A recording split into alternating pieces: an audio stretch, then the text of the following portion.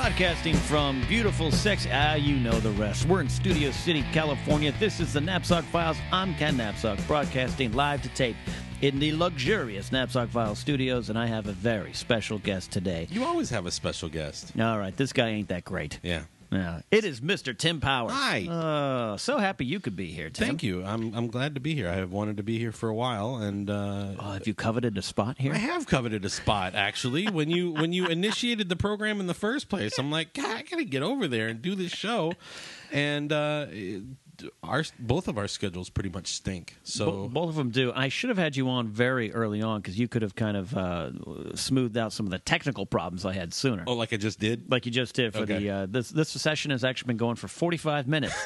Tim has been working on bringing better sound quality here to the Knapsack Files, and I'm excited for the future with you. Well, once I replaced those reel-to-reel tapes that you were sending to Apple to get on the iTunes feed. Just send in cassette tapes. Yeah. Please post iTunes yes. It's what I. Big old Sertron C60 cassettes is what you were using. Tim Powers is a writer, comedian, broadcaster, former radio personality, a podcaster, and a podcasting personality. You are part of the comic book media, as I choose to coin it. Okay, I'll take that. The comic book media, which is a growing media, really. And we met doing stand-up comedy. We did. Years ago. I'm trying to remember the first time I remember your big Fred Flintstone-like head. Thank you so much. It had to be around 04, 05. Yeah, I think it was either the Room 5 days or the Hollywood Improv. Yeah, definitely. And doing Mark Franco's shows, and you and I struggling to reach an audience with the same type of woe is me material. Yep. But you were far funnier. I will give you that. No. Yeah. Well, you're just kind. You're just being kind because I provided you water in a Simpsons glass. That's very true. In fact, there were times I thought you actually hated yourself more than I hate myself. So that made you funnier. Probably true. Yeah. Well, we share a mutual love of depression. It's very true. I think we were like neck and neck. I think the other guys had a Deadpool on us, actually. Might be. I'd have to ask Harloff, Connolly, and Santini and the boys. Was there a betting pool on who would kill themselves first, Powers or Knapsack? Well, we have come through that. At least I have. Yeah. I know you have. I have, You're certainly. in a much better spot than I knew you early on. Not that I knew you as a bad, depressed guy. But Yeah, you did. Yeah, well, okay, yeah. It's okay. Blow up the spot. It was. I was in really crappy shape. You and I have had long conversations about each other's crappy situations, and here we are, a couple years later, and things are all right. Yeah, as our old friends Wilson Phillips sing, "Hold on for one more day." This is a lesson. I'm bringing that back. Call back to a show of a bygone era. Yeah, absolutely. It's good to see where you are now. It's good to come over to your house and see your lovely, beautiful bride making the best homemade sandwiches in the fact that greater I even LA have area. a lovely bride is Right. pretty remarkable, really, because my beta marriage did not go well. You had a starter. I had a starter marriage. Yeah, A long time ago, though. Long time ago. Yeah, I got married very young. I was married from 1990, I think, to about 97, and then from 97 to about 08. I was I almost died of dissipation. And then now here you are with a beautiful bride and a couple lovely dogs and a house in a very fashionable part of the Hollywood district. That's right. I live in Hollywood, ladies and gentlemen. If you've seen Swingers, you've probably seen Tim's house, or at least The streets. movie Swingers, not like if you've seen a couple of chubby Midwesterners who like the wife swap. Well, I don't know. Maybe who knows what's going on in your neighborhood there? I don't My know. neighborhood was in Sharknado. Was your neighborhood in Sharknado? Yep. Get out of here. The movie that has swept the nation and then some. Well, and to see Robbie Wrist crushed by the Hollywood sign, really. Cousin Oliver just takes it right in the head. It's beautiful. Now, do you feel going back those years? Did your depression fuel your comedy, or did it hold it back? At some My times? depression made my comedy. Okay. And I knew that I had taken it too far one night at Room 5. When we were, I remember this already. vividly. You probably know the night too. We were at Room 5, and I said, "My girlfriend's always afraid that I'm cheating on her." She says, "You're cheating on me. You're cheating on me." I said, "No, I'm not." She said, "How do I know?" And I said, "Well, look at me." And instead of hearing laughs, I heard like 4 girls in the back of the room go, "Aww." And then I saw Chip Darnell fall over and laugh, and I'm like, "All right, I got it." When you make Chip laugh, you know you've done something wrong because the audience is usually not laughing, and Chip, with his wonderful sense of humor, the world should be like Chip. Yep. I've made Chip laugh many times, and that's why I'm not doing stand-up anymore. But yeah, there is that point, where that depression, it fuels you, but then it can kind of hold you back, I feel, and I definitely ran into that point. Yep. Early on, when you first saw me, I was doing jokes about my suicide attempts. Yeah. And you can do that and do that funny, but if you don't know how, and I was not a skilled comedian at that point, and maybe never was, but I wasn't skilled enough at that point to handle it, so I was depressing the audience. And I think it was my own mother, who had never really seen me perform, but in a conversation, she was like, well, maybe the audience just wants to laugh and not be reminded of these horrible things. Mm-hmm. Did you ever get to that point? I did. In fact, my mother said to me, well, you shouldn't make fun of yourself so much.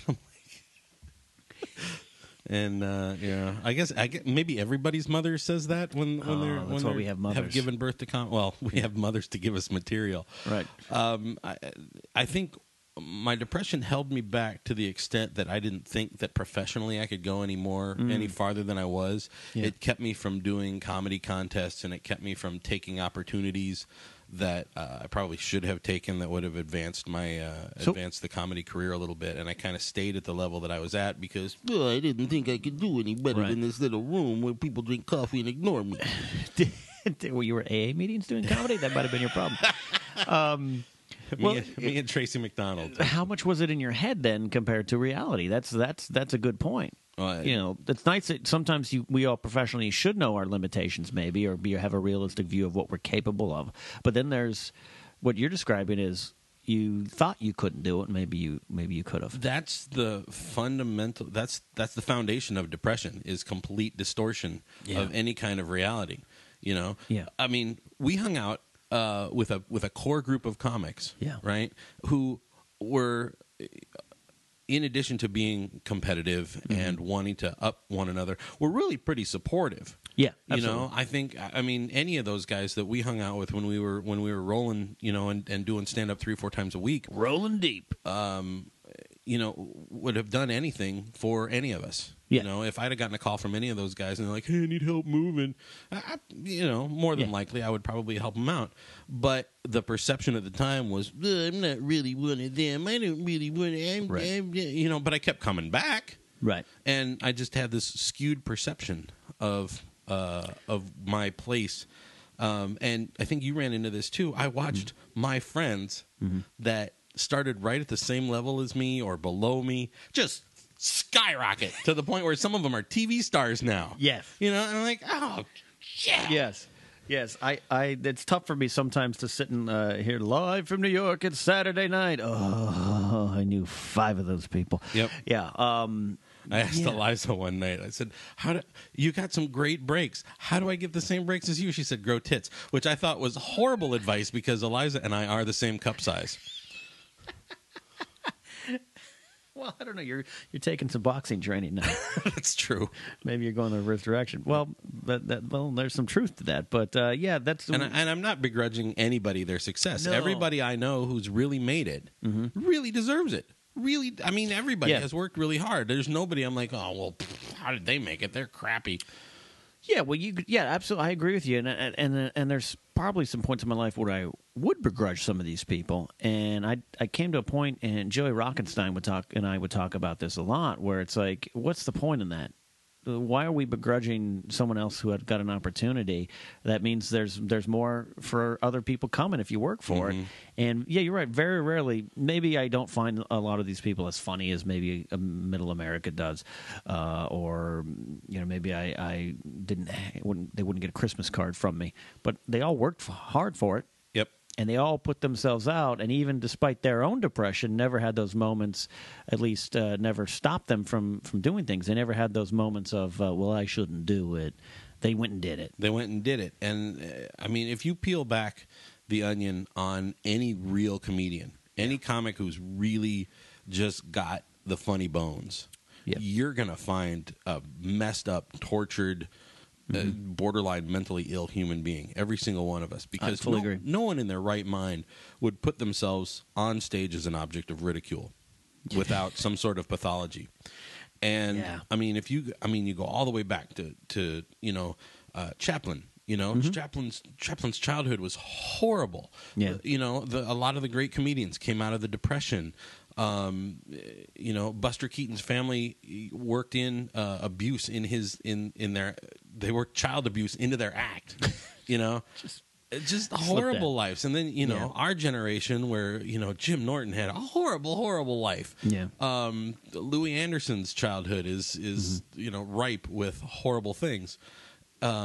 Maria Bamford, who's hilarious, has the most messed up life you can imagine. Yeah, I saw one of her one-woman shows once. She was doing, it was basically a pilot presentation. She had a TV show basically, and it was in a one-woman stage form. Right. Genius work, and all these characters that are her mother, her sister, and all that kind of stuff.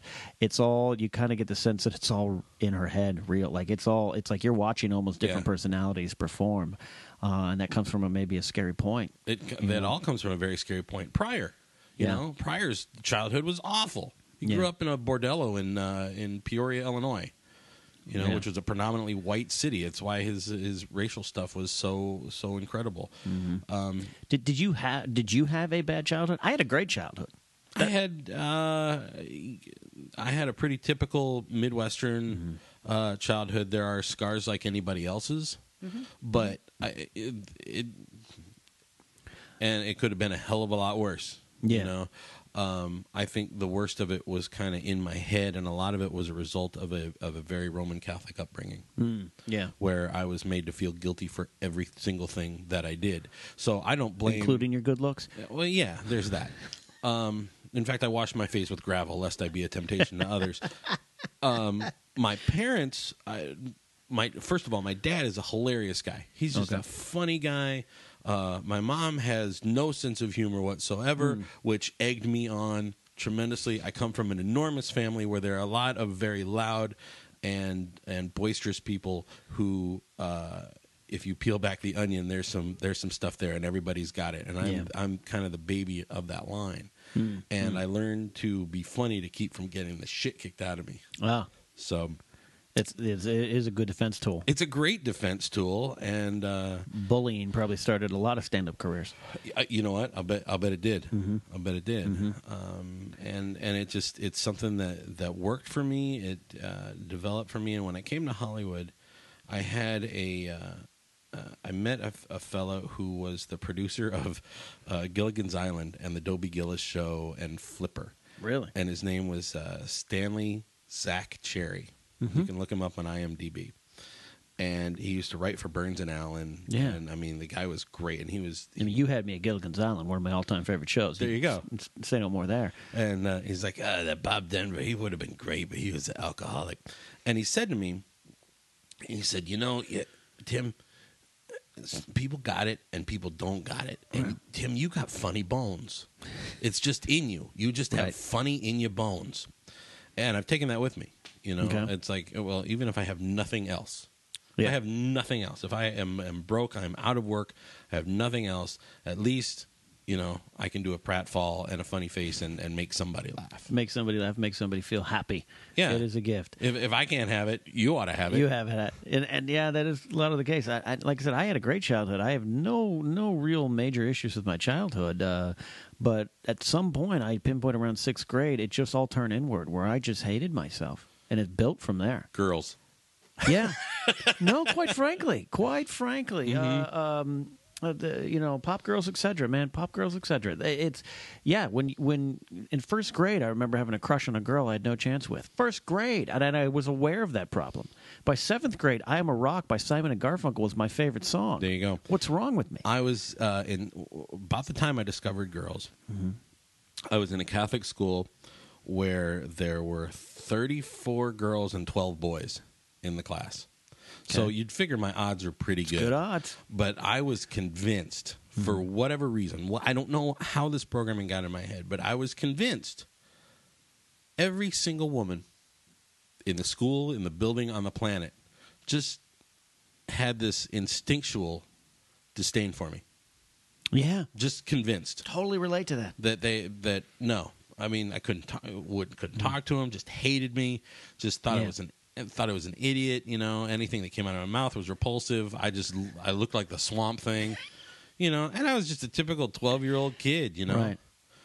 But I totally identify with that. Going through, especially by sixth grade, is when you kind of become who you are. I think and seventh, eighth grade, and I probably had girls that were interested in me. I didn't notice it. I had one friend, my friend Chris McNeil from San Francisco, lives up there now, but he came down to visit me when I did Hollywood Improv. It was about 2005, and I was in the height of that, I'll never be loved, and he slammed down his drink and is like, bullshit.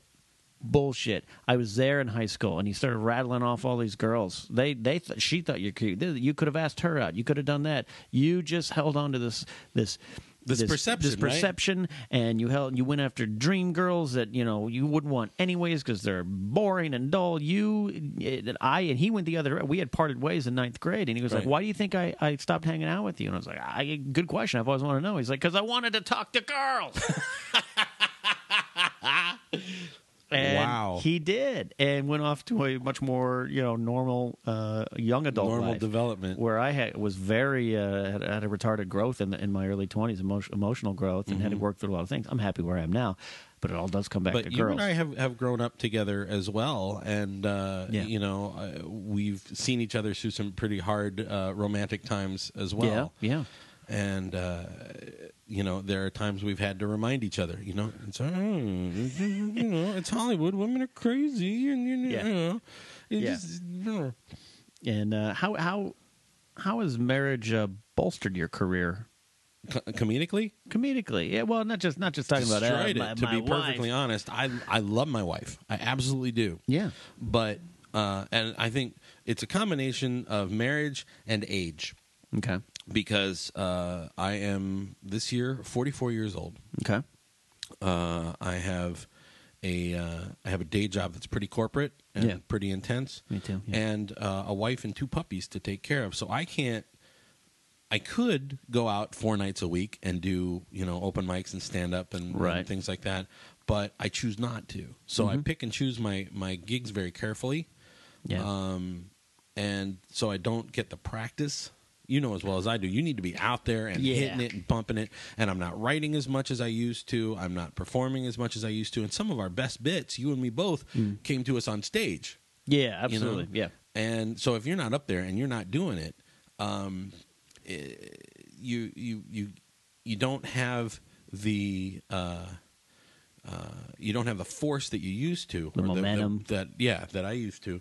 Now I've tried to take it in other directions and tried to write recorded material, and now I'm working with a group called Comics and Comics, where we're a group of comic book nerds who do stand-up shows at comic book stores, like in Ventura County, and we've done various comics conventions, and we did Anime Expo here in LA, and just tore it up. It was great. But that's kind of my brand right now. Is I'm the chubby 44-year-old guy that reads Superman and can make jokes about comics from the 40s.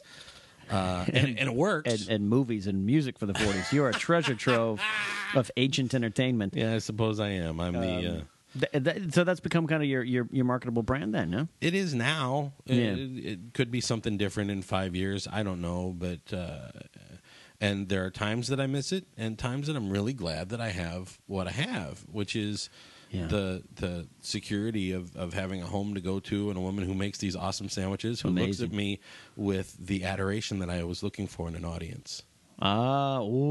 Deep. Yeah. Tim Powers goes deep. Plus, she thinks I'm hilarious. Really? Yeah, believe it or not. She's not tired of my material yet. But you know what? To her credit, she's pretty funny, too. Yeah, she's really sharp.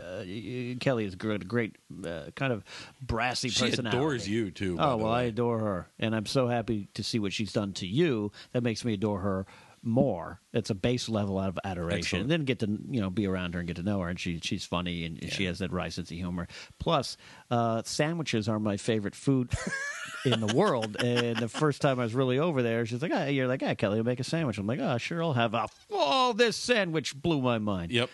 And I got to get back to have another one. It had apple slices and stuff in it. It had a just a flavor. It was a flavor, bountiful. Like, I'm losing the words. I'm hungry again. Well, yeah, and you're salivating all over your equipment, so that's no good. Oh, that's not good. But you you kind of touched on something, and it's not that I know people who are very successful, continuing to work in comedy, who are married and have kids. Right. But I've always struggled with the notion. Every time I've been in a serious relationship, the first thing to go was stand-up comedy. Yep. And I didn't even realize it until the second time it happened. Did you ever date this girl who's like, I'd love to come to see your show, but you do the same jokes every week?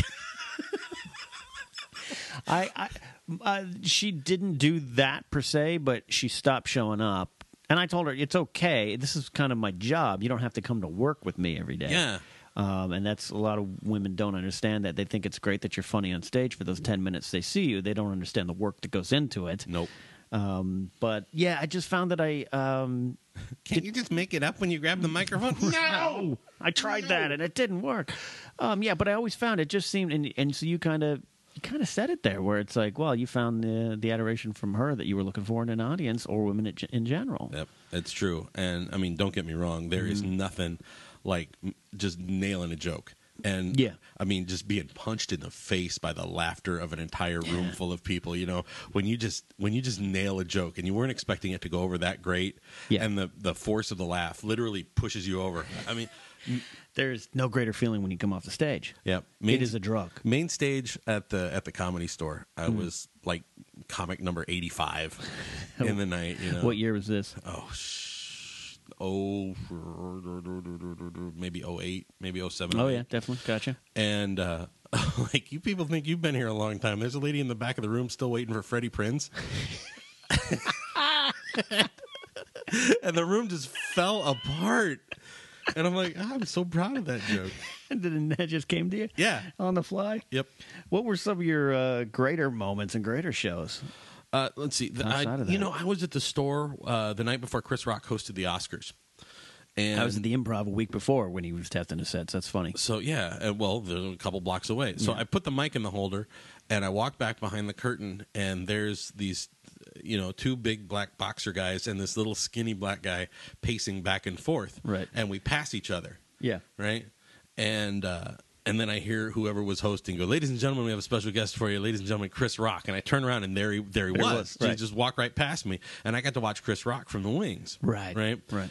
I was at the Improv. You were there that night when Louis C.K. dropped in the night before his very first Tonight Show.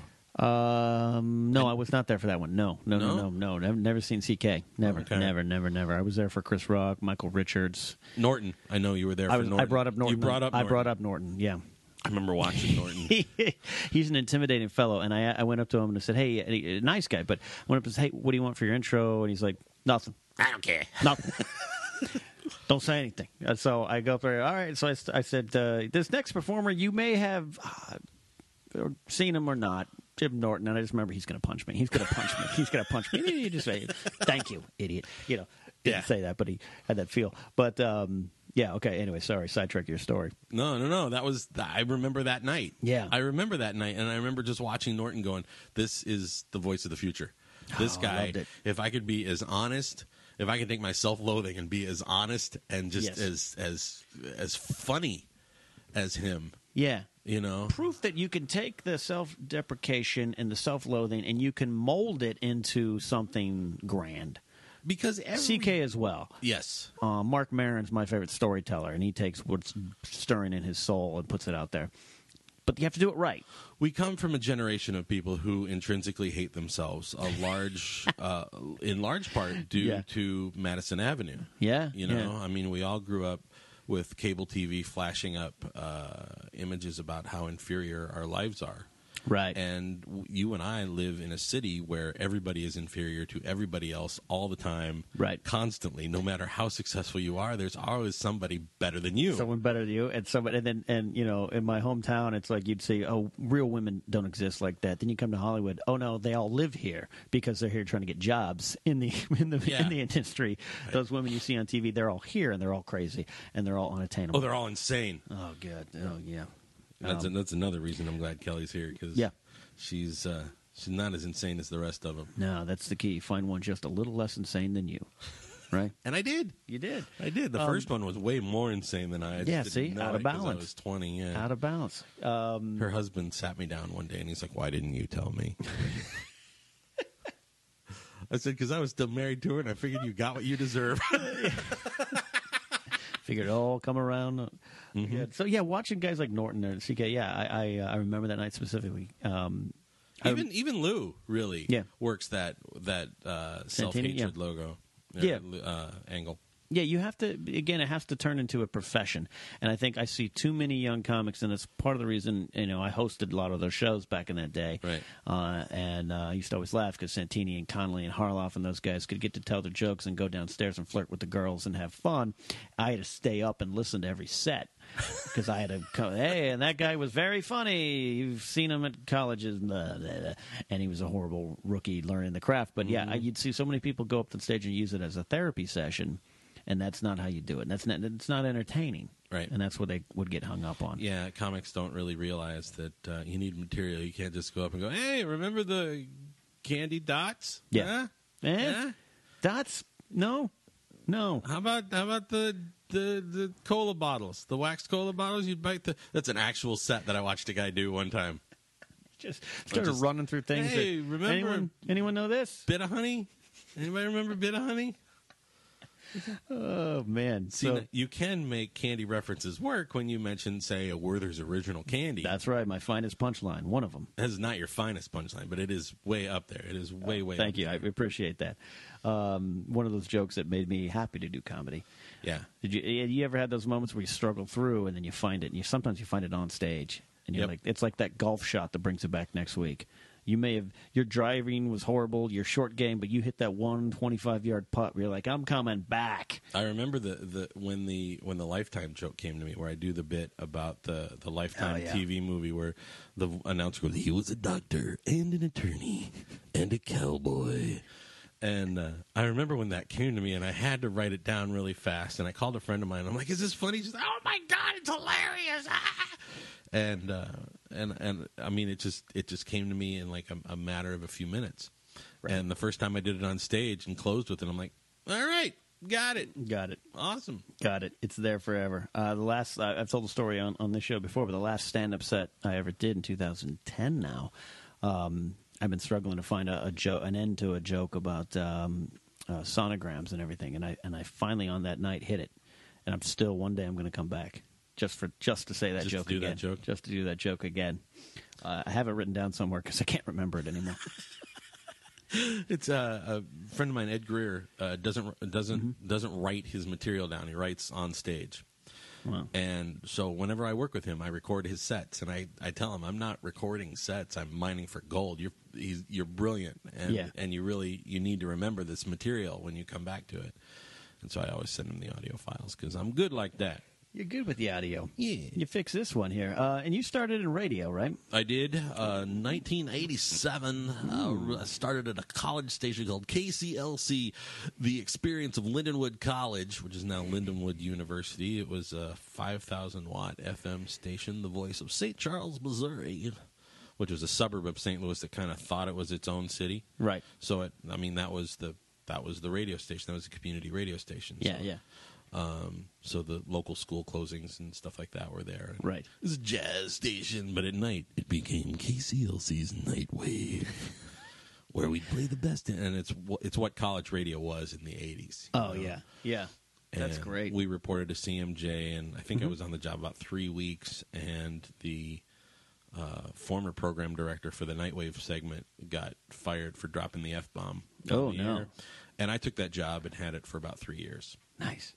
Yeah, nice. It was fun. It was my...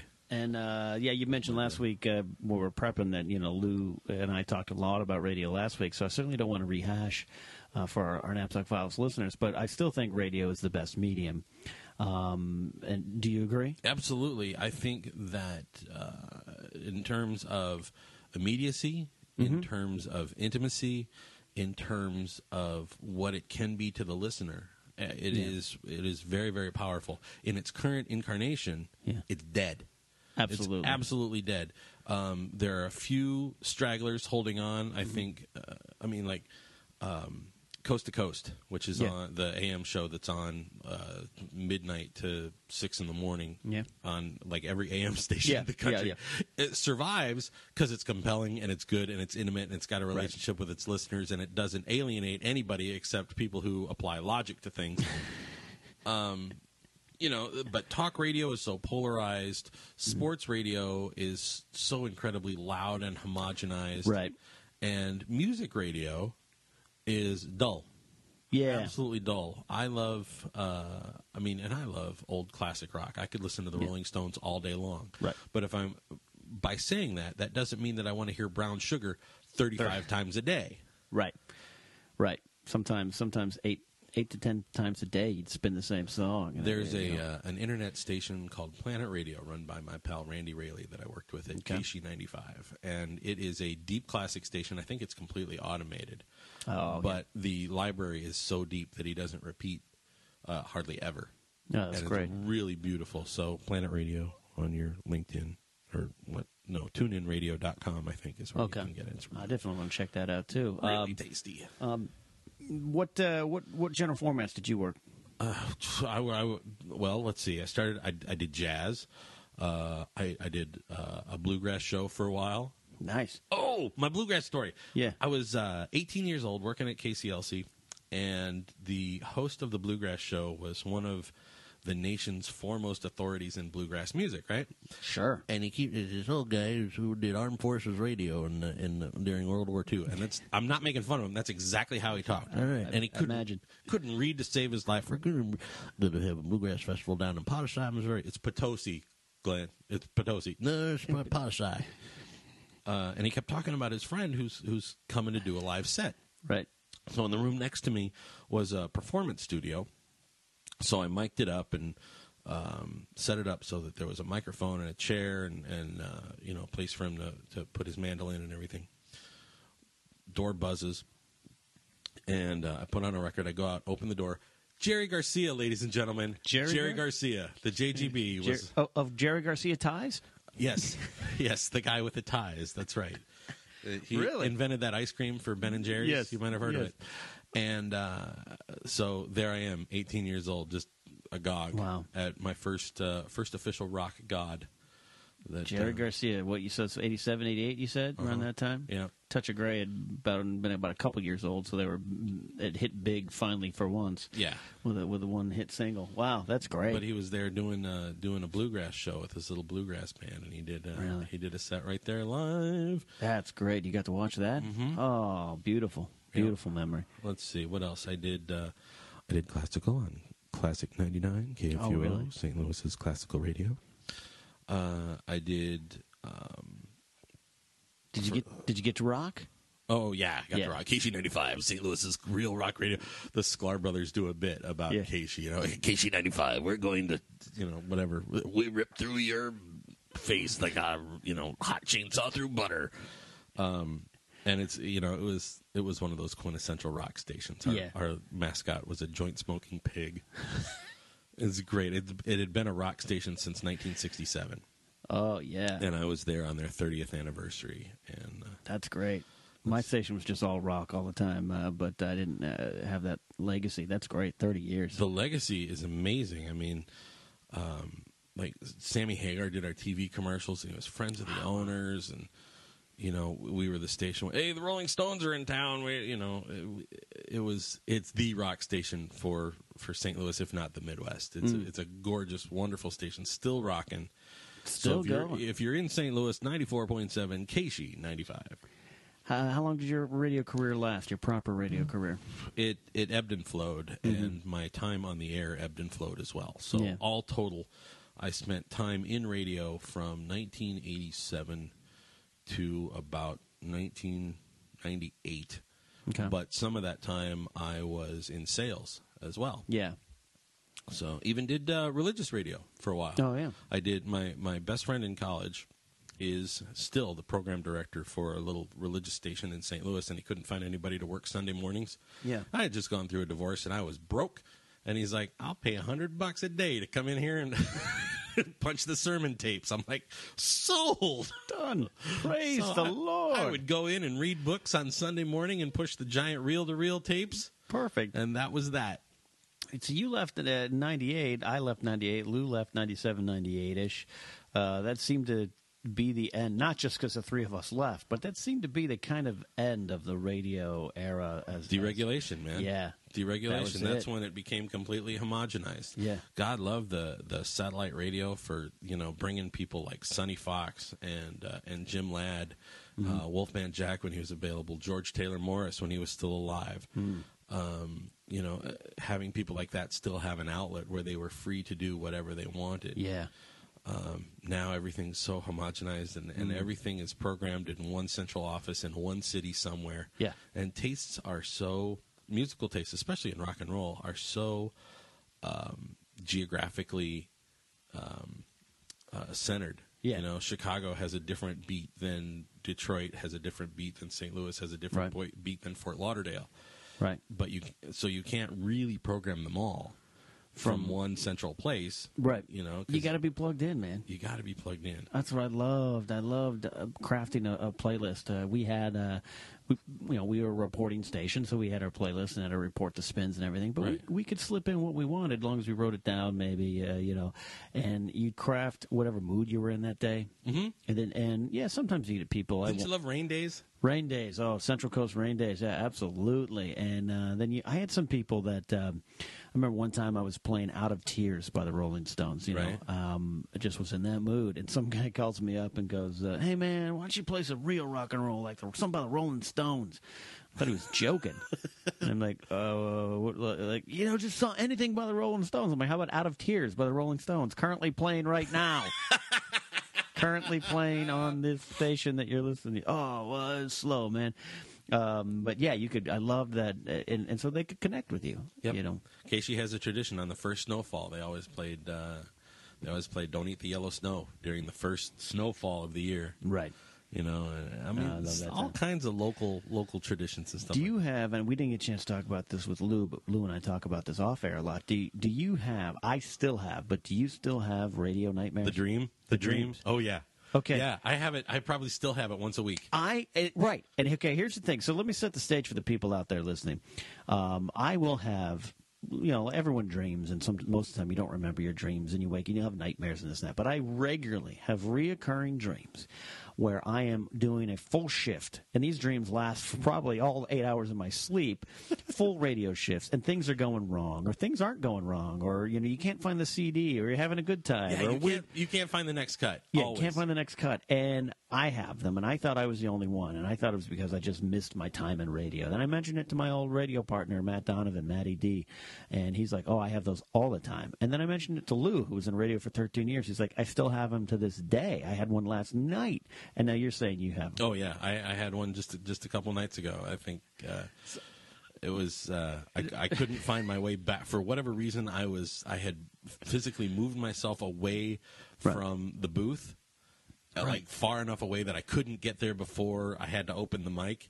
Right? And I knew that there was going to be like 10 minutes of dead air, and I was... There is a psychological condition. Am I wrong here? Because no. I don't have dreams about stand-up comedy. I don't have dreams about my day job. I don't have dreams about my time and travels in professional wrestling. He does have dreams about me. That's true. That's a different kind. We're skipping, and there's a lot of music playing by the Monkees. Yes. But I have them about radio still. Yeah, I do too. I wish someone would analyze that. Everybody I know in radio has had that. And it continues. Yeah. It continues. I had one maybe about a month ago. And I mean, you and I have been out of the medium.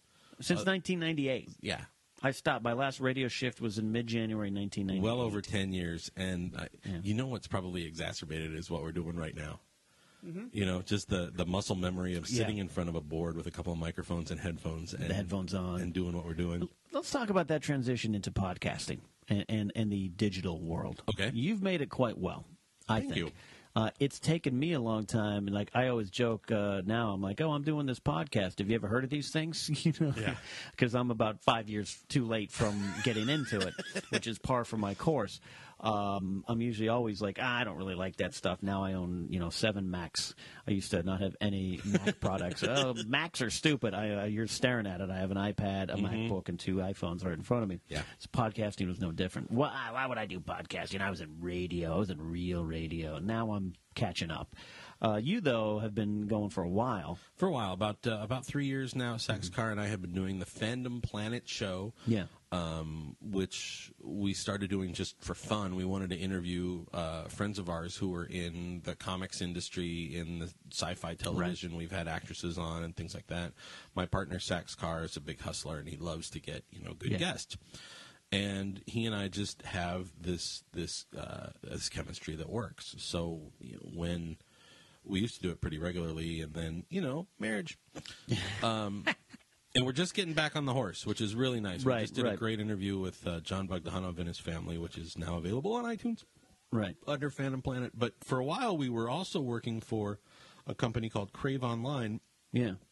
And Sax was the editor of the Comedy Channel, and he needed content. So we developed a show called This Is Really Happening, which is still out there, where we would find real news stories about horrible events that have happened, or just like stupid people in the news.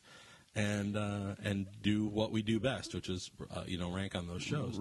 And at any given time, we've had several thousand downloads, and we have given stuff away. We've done the traditional radio thing. We've done live broadcasting from comics conventions and things like that. So everything that you could have done with radio, minus have a ton of listeners immediately.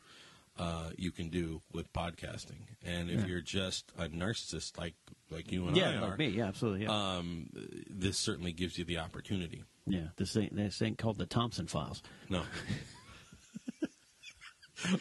I was hoping it was the Rockford Files. I was all set to see your Mustang. I don't know.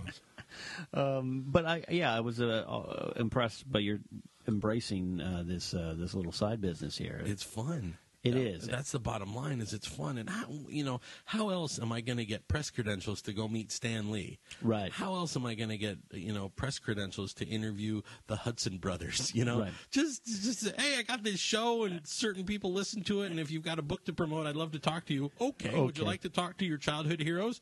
Why? Yes, I would. As a matter of fact. Yes, I would. Through you, I'm still looking forward to a chance to interview the guy behind all the G.I. Joe comic books. Oh, Larry Hama, sure. Yeah, I'll make it happen. Yeah, absolutely. I'm rereading all the G.I. Joe comic books thanks to you. I'm about 104 issues in to my. Are you really? Yeah. But what's interesting is I had stopped reading after a point as a child. After about issue 50, it just I hit junior high, and I don't read comics anymore, and it moved on to baseball cards and sports. I was at full steam in junior high. I didn't, and so I'm reading some of them for the first time. Yeah. It's at 37 years of age. I'm like, oh, please tell me more about Cobra Commander. So I'm having an interesting time. Where do you think the medium can go? Which medium? Comics or podcasting? Podcasting could be it's ultimate reality shows. Ultimately everybody could have a podcast. Almost everyone does. Yeah, in our community, everybody does. Yeah. And the good ones will rise to the top. And that's my thought. Two things will happen: either the good ones will rise to the top, or the ones who are consistently there will rise to the top. And if you're out there every week, every day, regularly, you'll get your audience. Yeah, and that's what I've seen. I think the big if it can make that transition where it's easy to listen to in cars, and it is okay, you can grab an iPhone and plug in. Right. I know, but people don't think about that normally. At least most of the people I know. Right. Especially older generations. My car does not have a functioning radio in it. Believe it or not. It's a 2005 Toyota Camry, and I never bothered to get the antenna hooked up. Right. So I live in L.A. where terrestrial radio stinks on ice. Yeah. I did have XM wired in for a while, and then I got my iPhone. Yeah. And so now everything I listen to is streamed. But that's me. I'm weird. But my point is, the average person, and just who's getting up, going to work, doesn't think oh, let me plug in my MP3 iPhone. player or No. my iPhone to listen to a podcast. I think once you get to that point and when it's more readily available, much like you've seen with streaming with like Netflix and original programming coming through Netflix or Amazon, or you can stream through a Roku box or something, that's changing the TV industry. I think the podcasting industry is big, it's giant, but for the people who know it. Right. It's like the stand-up comedy industry. You know, You've got your Louis C.K.'s and you've got your Carlins, but then you've also got 100 million open micers out there. Yeah. And what I'd like to believe is podcasting is the waiting room for late-night television or NPR. Mm-hmm. You know, it would be nice to see some of us graduate to a regular NPR show, or if radio forces itself to reinvent itself, then guys like us will be on talking of, we'll be doing our podcast, but on the air and getting paid for it. Yeah. Do you think radio will ever come back in any kind of form? And what would have to happen? It will eventually hit critical mass. I mean, there will be a point where the listeners just aren't there. Yeah, literally. Yeah, literally, it's not there. So it will not become viable as an advertising medium. Yeah. And then some guy in Chattanooga, Tennessee, or some guy in Dayton, Ohio, or some guy in Columbia, Missouri will experiment with a format. And it'll be Rick Sklar all over again. He'll just try something new, bringing in, college kids to talk about something, or guys like us or a bunch of comedians just to sit around a table, and all of a sudden people go, hey, have you heard what these guys are doing over on FM 108.9, In Chattanooga's finest FM. Yeah, whatever it is. And then that'll hit the press. Yeah. And before you know it, it'll be all over the country. Do you think when maybe the leadership in radio starts to change, we're hitting that final push where the generations are switching? A lot of the old school radio guys are stuck in their ways. I follow and read Lou's old program director, John Gorman, who was at the... He writes for FMQB, right? Yeah, John Gorman, WMMS and all the stuff, and he changed the way radio was done. And he is not one of those stuck in the... He is you've got to adjust. Yes, he is. Evolve and survive. And fascinating to hear his take. And as he's just watching his industry, that he's one of the people that helped build it, watching it kind of fade away because these old guys up in these chairs ain't changing. They're doing the closet radio, food court radio, as John Court calls it. It's not. Nothing's going to change until the money goes away. Right. Same with TV and movies. Same thing with TV. And, I mean, TV is it's an embedded part of American culture. Yeah. You could have, and they've pretty much proven this, that if NBC had a 60-minute show where it was a single hand rolling dice on a table, people would watch that for an hour. Right. Because it's just habit in America. Hey, have you seen the Dice show? Yeah, absolutely. I mean, I was looking... Last night, I was looking over, I have DirecTV, and I have 500 channels. Me too, yeah. And it's all crap. Yeah. Every bit of it. I watched 5 of the channels. Right. TCM and Boomerang, and the Dodgers. Yeah, I watch MLB Network, HBO, Channel 11, and FX maybe. Right. TBS for Saturday, but I mean, Sunday baseball. I even watch my baseball on my iPad. Yeah. Yeah. Like I'll still watch the Cardinals. Yeah. On MLB TV. Outstanding. Because I can't get them on my television like I want to. Right. I bought one of the first 1,000 Roku boxes. Yeah. You've been on that cusp. Yeah. I think that's where ultimately where TV is headed, and broadcast TV. Well, first of all, broadcast TV killed itself when it went to the digital transition. Yeah. And I had hope for HD radio when it came out. I actually own one. I don't know if you do. I don't know. There are a couple of really interesting stations here in LA, like alternate stations, like sideband channels. But what that's done from a technical standpoint is it's squished the sound of the original channel and ruined the bandwidth there, so you don't get quite as clear a signal because it's got to share its content with 3 other sounds. Right. And HD radio did not take off for a number of reasons. I had hoped it would introduce some new formats, but with no one listening to those alternate stations, it's just not possible. Right. All of my radio listening is done on the iPhone through, strangely enough, iHeartRadio, which is a Clear Channel joint, yeah, or a thing called TuneIn Radio. you said, yeah. which gets broadcast stations from around the world, but it also gets internet stations. Right. So you're able to listen to pretty much whatever you want. If I want to listen to Jack Benny, I can do it right now. Let's do it. No, I'm kidding. It's in the public domain. We can do it without any trouble. Absolutely. Who does your theme song, by the way? That theme song is called The Majestic March of Tex Tunney. It's performed by the Brian Burroughs Band. The Double B Band is one of my best friends out of Texas. It's your wrestling theme music. It is actually the theme song. My former, he's no longer with us, Tex Tunney, my wrestling manager character that he used for 3 years. Yeah. Wow. So I figured to kind of, I don't want to say own the rights because Brian could still sue me, but, I called him up and said, hey, can I use this song? He sent me a bunch of stuff. Good for him. Yeah. That's really awesome. Records it in his house. There you go. All our music is public domain, so. Yeah. A guy records it in his house outside Dallas, Texas, sends it to me. It's on my show and my wrestling shows here in California. Technology. Gotta love it. So what's his name again, and where can you hear his music? Because he'll probably appreciate that. Well, Brian Burroughs, the Double B Band. I don't really think he has an outlet for it. He was actually... This is it. Yeah, this is it. He was the keyboardist in my, I want to say, famous video, the Dick Nixon. The Dick Nixon. Oh, he was the keyboard player. That was his song. He wrote that. I came home and he was playing that song, and I just started dancing to it. And I said, let's set up a camera. And I was wondering how that came about. Yeah, but here's the thing. It comes back to what you said, full circle here. The reason I did it is I wanted to impress a girl who had just moved to Texas who I'd been seeing. I was like, this will be funny. I'll edit it up here real quick on my VHS player, and I'll send it out to her in Texas. That's why I did it. Women drive everything creatively. Pretty much. They drive everything financially, too. I mean, true.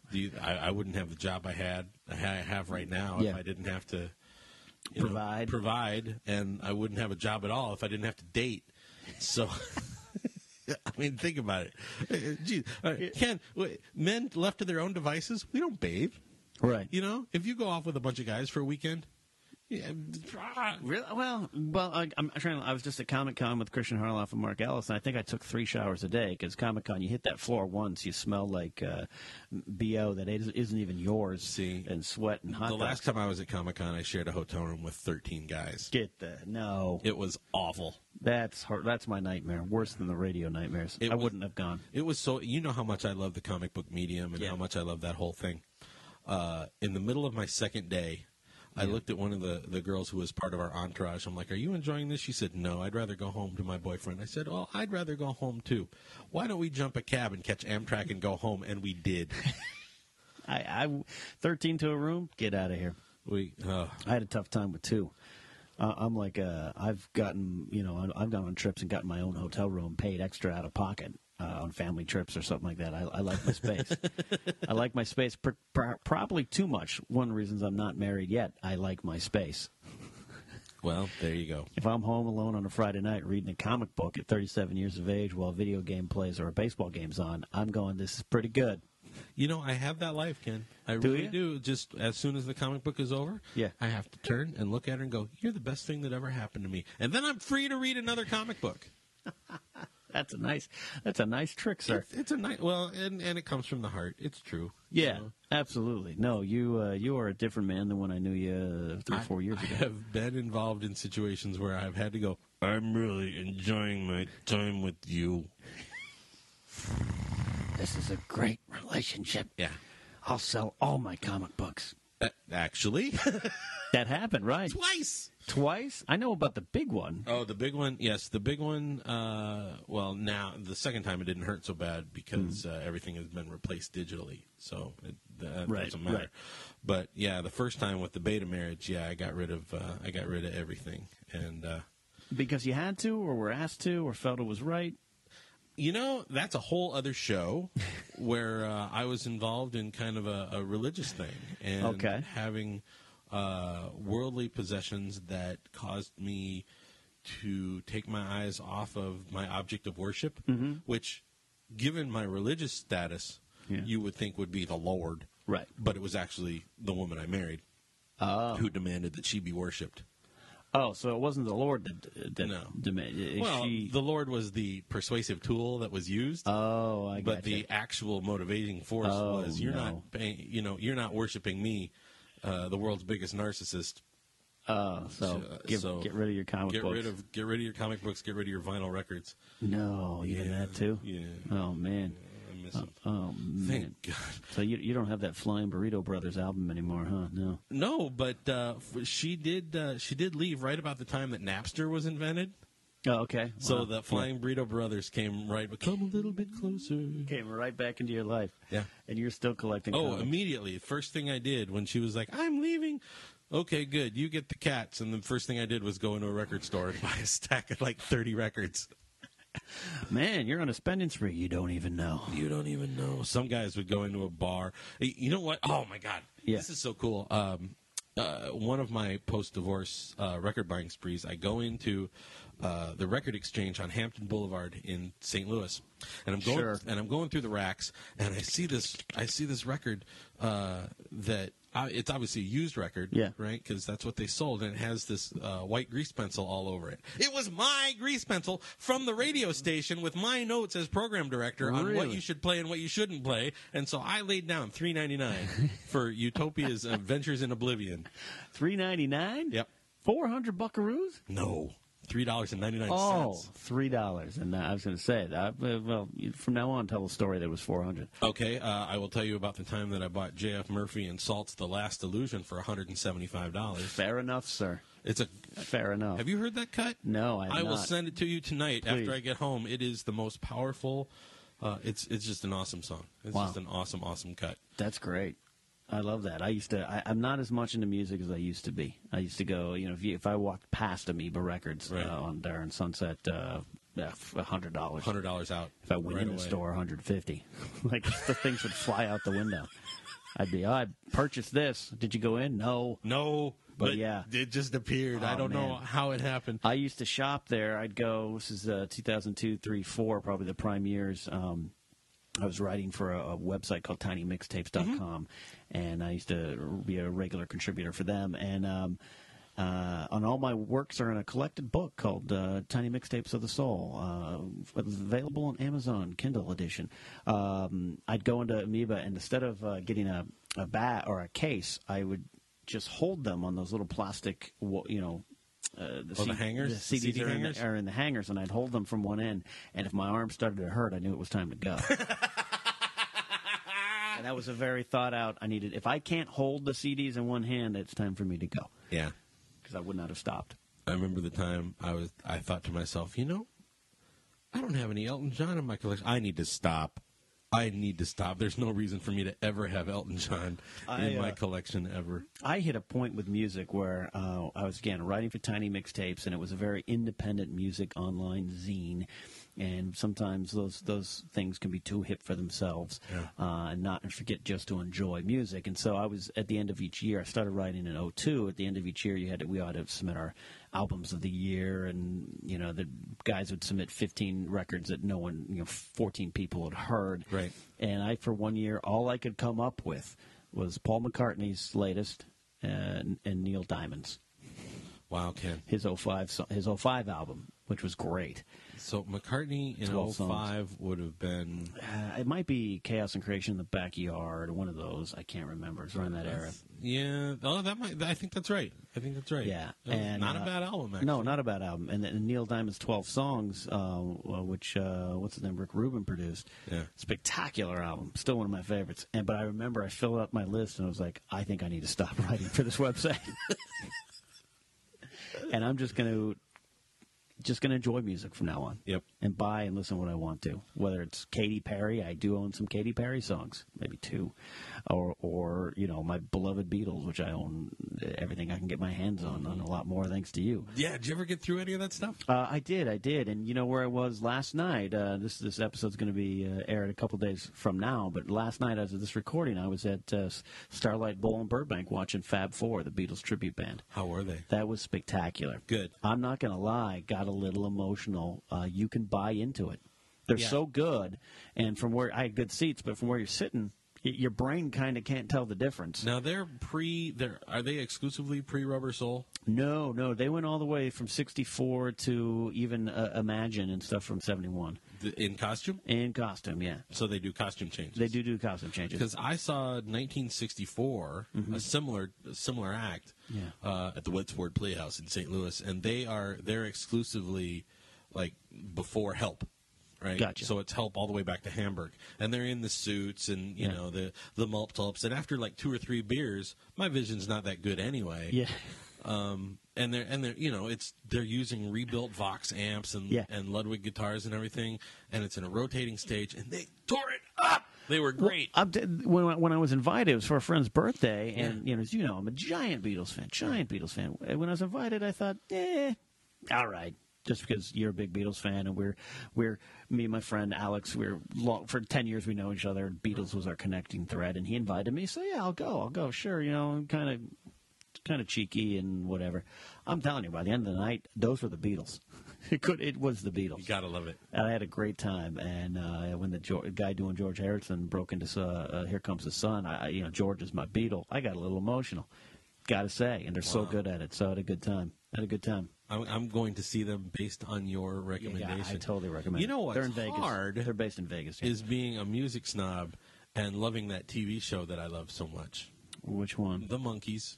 Oh yeah. They have no musical credibility among the snobbery. Yeah. At all. Isn't that starting to change a little bit? Right, as time passes. But I mean, even in the 80s when they were in their 20th anniversary tour, and they were still a punchline. Yeah. And they're kind of still a punchline. Yeah. But I'm telling you. But you're a Monkees fan. I know it. It's some of it holds up, man. Yeah. Some of it holds up, and they're selling tickets now. They're touring as a threesome now, and selling out. So that's great. Catching the vibe of the past.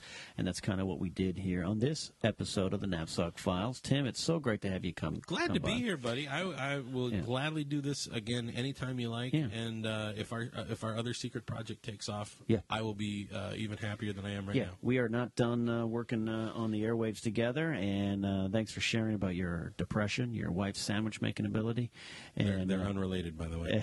And my first wife's sandwich making was probably the cause of my depression. And a journey through radio and inside the comedy mind. You can find the Knapsack Files on iTunes. Don't forget to rate, subscribe, and review. We're also on Stitcher. Find us on Facebook. TheFandomPlanet.com. TheFandomPlanet.com. That's right. And you can also follow Fandom Planet on Twitter, right? Fandom Planet is on Twitter? At Fandom Planet. You're on Twitter as well? Yeah. Not a lot. Tim is funny. I'm not on there that much. You should be on there more. Not on Facebook at all. Yeah, which is frustrating when I'm trying to contact you. Sorry, man. Married men have no business on Facebook. Probably right. You can find me on Twitter as well, Cospan, Kozpan. Don't forget to follow Schmoes Know as well, and see us every week on Toad Hop Network. And, of course, you can catch encore presentations of the Knapsack Files every Thursday, 10 o'clock on the Toad Hop Network. Go to ToadHopNetwork.com. You'll see my pretty face up on that lineup now.